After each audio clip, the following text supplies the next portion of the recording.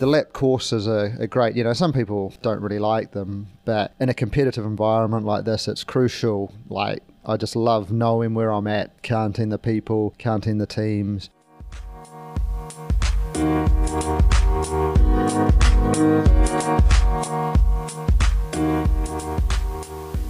Welcome to the IAU podcast. In this episode, Joe Zakrzewski, the Great Britain team manager, chats with athlete Paul Martelletti. Paul tells us about his running journey, his training, and the strategy he applied during the IAU 50km World Championships in Brasov, Romania.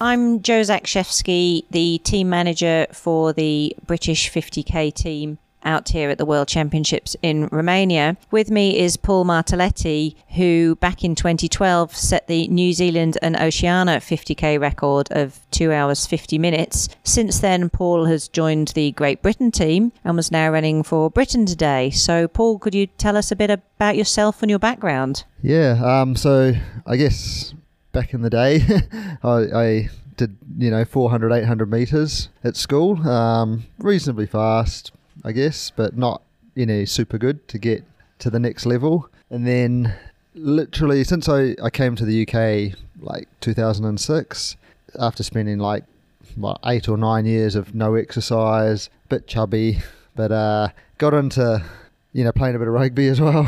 That was always good. I was quite stocky, and I had the speed, so that really helped me in rugby. And but since coming to the UK, I started just running from work really, as a way to avoid the tube, because London Tube is notoriously horrible. And I guess there's a guy at my work actually, and he suggested, we should, I see you like running, we should do the London Marathon. And I'm thinking, because I do distinctly remember doing a half marathon whilst in New Zealand, and I said to my wife, I was like, there is no way I'm going to run a marathon, because that would mean I'd have to run for 3 hours or more. So I was like, nah, not happening. But so he made this silly suggestion, and I was like, because I'd started liking the running, I thought, okay. So I looked up how to get in, and the only way in was to run what was the good for age time, which was a sub 3 hour marathon. And so here I am running 3 times a week, 8 miles at the most. Maybe I did a 13 miler, and 4 weeks out, this is when I decided to do my qualifying marathon. I started to go, I better do a long run. So I ended up doing literally 2 20 plus milers. One of them was a 24 miler, at sub 3 hour pace. So literally I could have probably run 3 hours in that training run. But I ended up running 2:58, which I had no idea, that it's actually a pretty good time, especially I was doing 30 miles a week, not really training that much, no long runs, so I didn't really realise the potential there. And then 7 months later, after getting the London qualifying time, trained a bit more properly, up my mileage to 60, and ended up running a half-hour PB 7 months later of 2:28. So things really just snowballed from there, because it became a bit of an addiction, just wanting to better yourself. You can improve, you can up your mileage, you can do better sessions. There's all these things. I was so new to it, I had no idea how to improve, what to do. So yeah, it was just snowballed from there, and just, you got better and better. Got my PB down to 2:16. And then I just, had the ultimate. And now you're running sub 3 hour 50Ks. I bet your wife wishes she'd persuaded you not to start running it at the first. How did you find the race today? Because it was quite hot. Travel wasn't the easiest getting here, arriving late, time zone differences. Just tell us a little bit about how it went today. Yeah, so the travel, you can't really do much about that sometimes. Maybe I could have got more sleep, but whatever. It is what it is. It's only 1 or 2 nights. It's not, too bad. But today, I knew it was going to be quite warm, as you do in these last week or two of tapering for a big race. You basically check the weather every hour or more, maybe. But I knew it was going to be quite warm, getting up to, I think, 25 degrees maybe by the end. But because of that, I done it a few times. I kind of try and prepare a little bit. We were lucky we had a really good summer, so training in the heat was obviously brilliant. Running kind of marathon pace sessions in the heat is like quite a good sign. Marathon pace being like, low, like 5:15 a mile or something. And then I also do a few, stints in the steam room. So I'd done, I don't know, let's say a dozen kind of 20 minutes to half an hour stints just sitting in the steam room to try and help my body get used to sweating and all the good stuff that goes with that. Was it plasma volume and all this good stuff? I don't know. Not just sweating the alcohol out then. No, I'm actually a terrible drinker, as in I'm a typical, that's my Kiwi trait, but typical binge drinker. So it's all or nothing really. But no, the race today, I wasn't too worried about the heat. I knew it would affect timing. It might start okay, and then naturally it would get harder. But I was kind of going off heart rate. I know my marathon heart rate, so I know that if I keep it under marathon heart rate, I'm pretty close to my limit. So I had an upper limit that I didn't want to go over. And that was really noticeable because of the way the course is you do a 5k lap and then there was a 9k lap, but the 4.5k out of that 9k loop is a slight incline. And I was really noticing that I had to hold back and let the group ahead of me go to keep myself in check. And then it wouldn't take long on the downhill and I'd sort of pull them back. My heart rate was always where I wanted it to be. So things were looking quite good early on. And then I think it was just before 23k, I had a Portaloo stop, which, to be fair, didn't lose too much time, less than 30 seconds. At that sort of point, the race really kicked on. We were a group of about 16 in the lead group. I think we were running approximately 2:52 pace on average by that point, and they really just kicked on then and opened up the gap I'd lost because of the toilet stop, and then they just put in 5 or 10 seconds a K on me, which became really noticeable as I was clocking each point, trying to assess how far I thought I could pull them back, but I didn't really realise that they were really pushing on. And then I ended up doing that lap on my own actually, so I lost quite a bit of time there, but luckily one of my teammates, Alex, he was not far behind. He caught me up. There was a little bit of, I could see he was catching me and I didn't want to push myself on and gap him as such, whereas I wouldn't say let him catch me, but I didn't make too much effort to keep my pace high enough, if that makes sense. So I'd rather be in a little bit of a group, share a bit of the work, just keep you going, and that really helped that fourth lap to keep going. And watching the race, I think it was really noticeable that you and Alex were running together, and at the end he was starting to struggle a bit, and you're a more experienced ultra runner, you were encouraging him, cheering him on. Right into the last lap you were actually cheering for him as he was starting to drop off your pace, so well done for that. Teamwork there, and you guys came home with a team bronze medal, so congratulations. Yeah, and that was the thing, the lap courses are great. Some people don't really like them, but in a competitive environment like this, it's crucial. I just love knowing where I'm at, counting the people, counting the teams.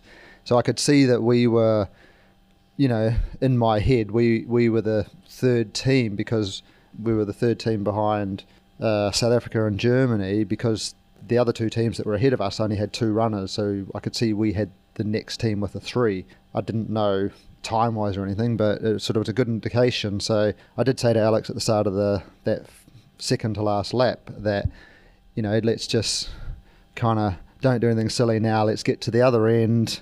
We'll turn around, and then that's when we should look to push on, because you don't want to be pushing too much on that uphill. If you feel great, then go for it. But you got to see me at the end of the uphill. It must have been good. Yeah, it spurred me on. So. But inevitably, I was just running a pace, and he did drop off. But then he wasn't too far behind. So as you say, it was just I knew we were in that good position. So I just really wanted to encourage him to keep going. And so it was really good that he didn't finish too far behind. And I think we ended up, as a team, the men's team. It was awesome. We ended up with a new first, fourth and sixth all-time British 50k times, and Kevin must have been very close to top 10 as well. Actually, he was pretty close. Yeah. Brilliant. Well done. And another thing I just thought I'd ask you is you're quite well known as quite a high mileage runner who races quite a lot, but you also managed to keep all that speed. I know you set the VET 40 park run record last weekend. Congratulations for that.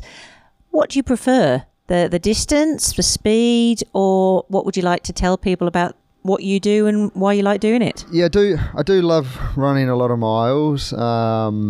Trying to keep the speed up I do find it hard. So if you're running in a group, that helps to encourage you to just hang on. But also parkrun, I know it's not a race, but it gives you that little kind of race-like feel that, it's going to go on like against your name somewhere on the internet. It's going to be there forever, So it gives you that little incentive to try that much harder.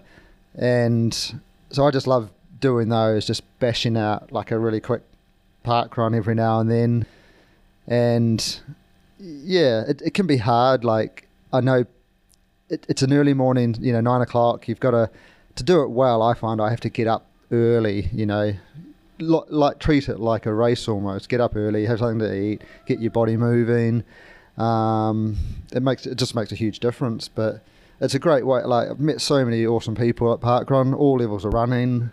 Some of our best friends are like park runners. They might run 20 minutes, 30 minutes, 40 minutes, 50 minutes. It's just so inclusive, and yeah, it's so cool. Well, I think you're quite inclusive too. You can one week run a PB at parkrun, the next week you can pace somebody a lot slower like me. So that's been great too. You're also quite well known as running a Spider-Man, doing a few races like that. What about a 50k Spider-Man record? What would that be? Yeah, I think I think the 50k fancy dress records aren't really as sought after as the marathon ones. I guess it's just there's a lack of open events, But I think I'm going to go back to do the superhero one day. Someone beat it running about 2:26, I believe. It's my 2:29. How very dare they? So yeah, I'm gonna break out the Spidey costume again, or maybe a new superhero. But I do like Spidey, and it's funny. Occasionally running along the Thames in London or something, someone will give me a shout out like, "Hey Spidey," It's like it's pretty cool. It's like the gift that keeps on giving. Oh, brilliant! And are you going to have a rest? Are you going to have a half a day off, or what's next for you? To be fair, I don't really know. I was looking at an autumn marathon. It's because it's Olympic qualifying kind of window and year. It's all of the big marathons that I probably could normally get into relatively easy, let's say. They seem to have sort of filled up very fast with their sort of elite fields and things. So I'm going to have a little look around maybe. I've got some entries in some races, but that they may not work due to personal things. But yeah, I'll have a look around, and ultimately I'll try and get a marathon in, and then I'm probably going to look towards next year. There's 100k championships and things, so another run for GB would be awesome. And I've got unfinished business with 100k because the last one I did, as you know, Joe, you ran it as well in Doha. It was it was interesting, and I think it's going to be interesting, the World Championships coming up with the Midnight Marathon in Doha. So I think a lot more people will have an appreciation for what pain we went through. Yes, and also you've just entered a new age category, so there's a few new records to be got there, is there? Yeah, that's the great thing, isn't it? Sometimes with getting old, like you think, oh no, I'm getting old. That's not the greatest thing, but it's a new challenge. You can set your new targets, and I mean some of the age group records are phenomenal. Like, I mean, the one that the ultimate one, it's not the ultimate, but the one that is really inspiring, and the one a few people are looking at is Steve Way's 2:15 V40 marathon record. Like, it's a brilliant run, and it's it's on the radar. I just don't know if I can do it. Just don't know when. Yeah. Everything has to go well because obviously it's quicker than my PB. So to be running a PB at 40 is, it takes something, especially when I set my PB 8 years ago. Oh, so maybe due revision, never say never? Yeah, well, the last 4 years I've been within 7 seconds, 19 seconds, like 30, 40 seconds. 4 times I've been so close, and I just need it to all go well on the day, and it's definitely there, definitely there to smash. Well, that's great. And I'd just like to say it was great being able to support you and all the rest of the team today. But is there anything else that you'd like to mention to us, say to us, words of wisdom? It was great having the support of the team and the drinks and everything. It went so smoothly. The race itself's been great. The organisation, they just, they look after you well, and everything seems to run like clockwork. So yeah, and it's a really lovely location out here in Brasov. Love to come here. Well, I don't ski, but it looks like it'd be an amazing place in the winter. So yeah, a bit jealous that we got such hot weather, really. Well, you'll have to come back and see it. But thanks again for taking your time to speak to us. Yeah, thank you.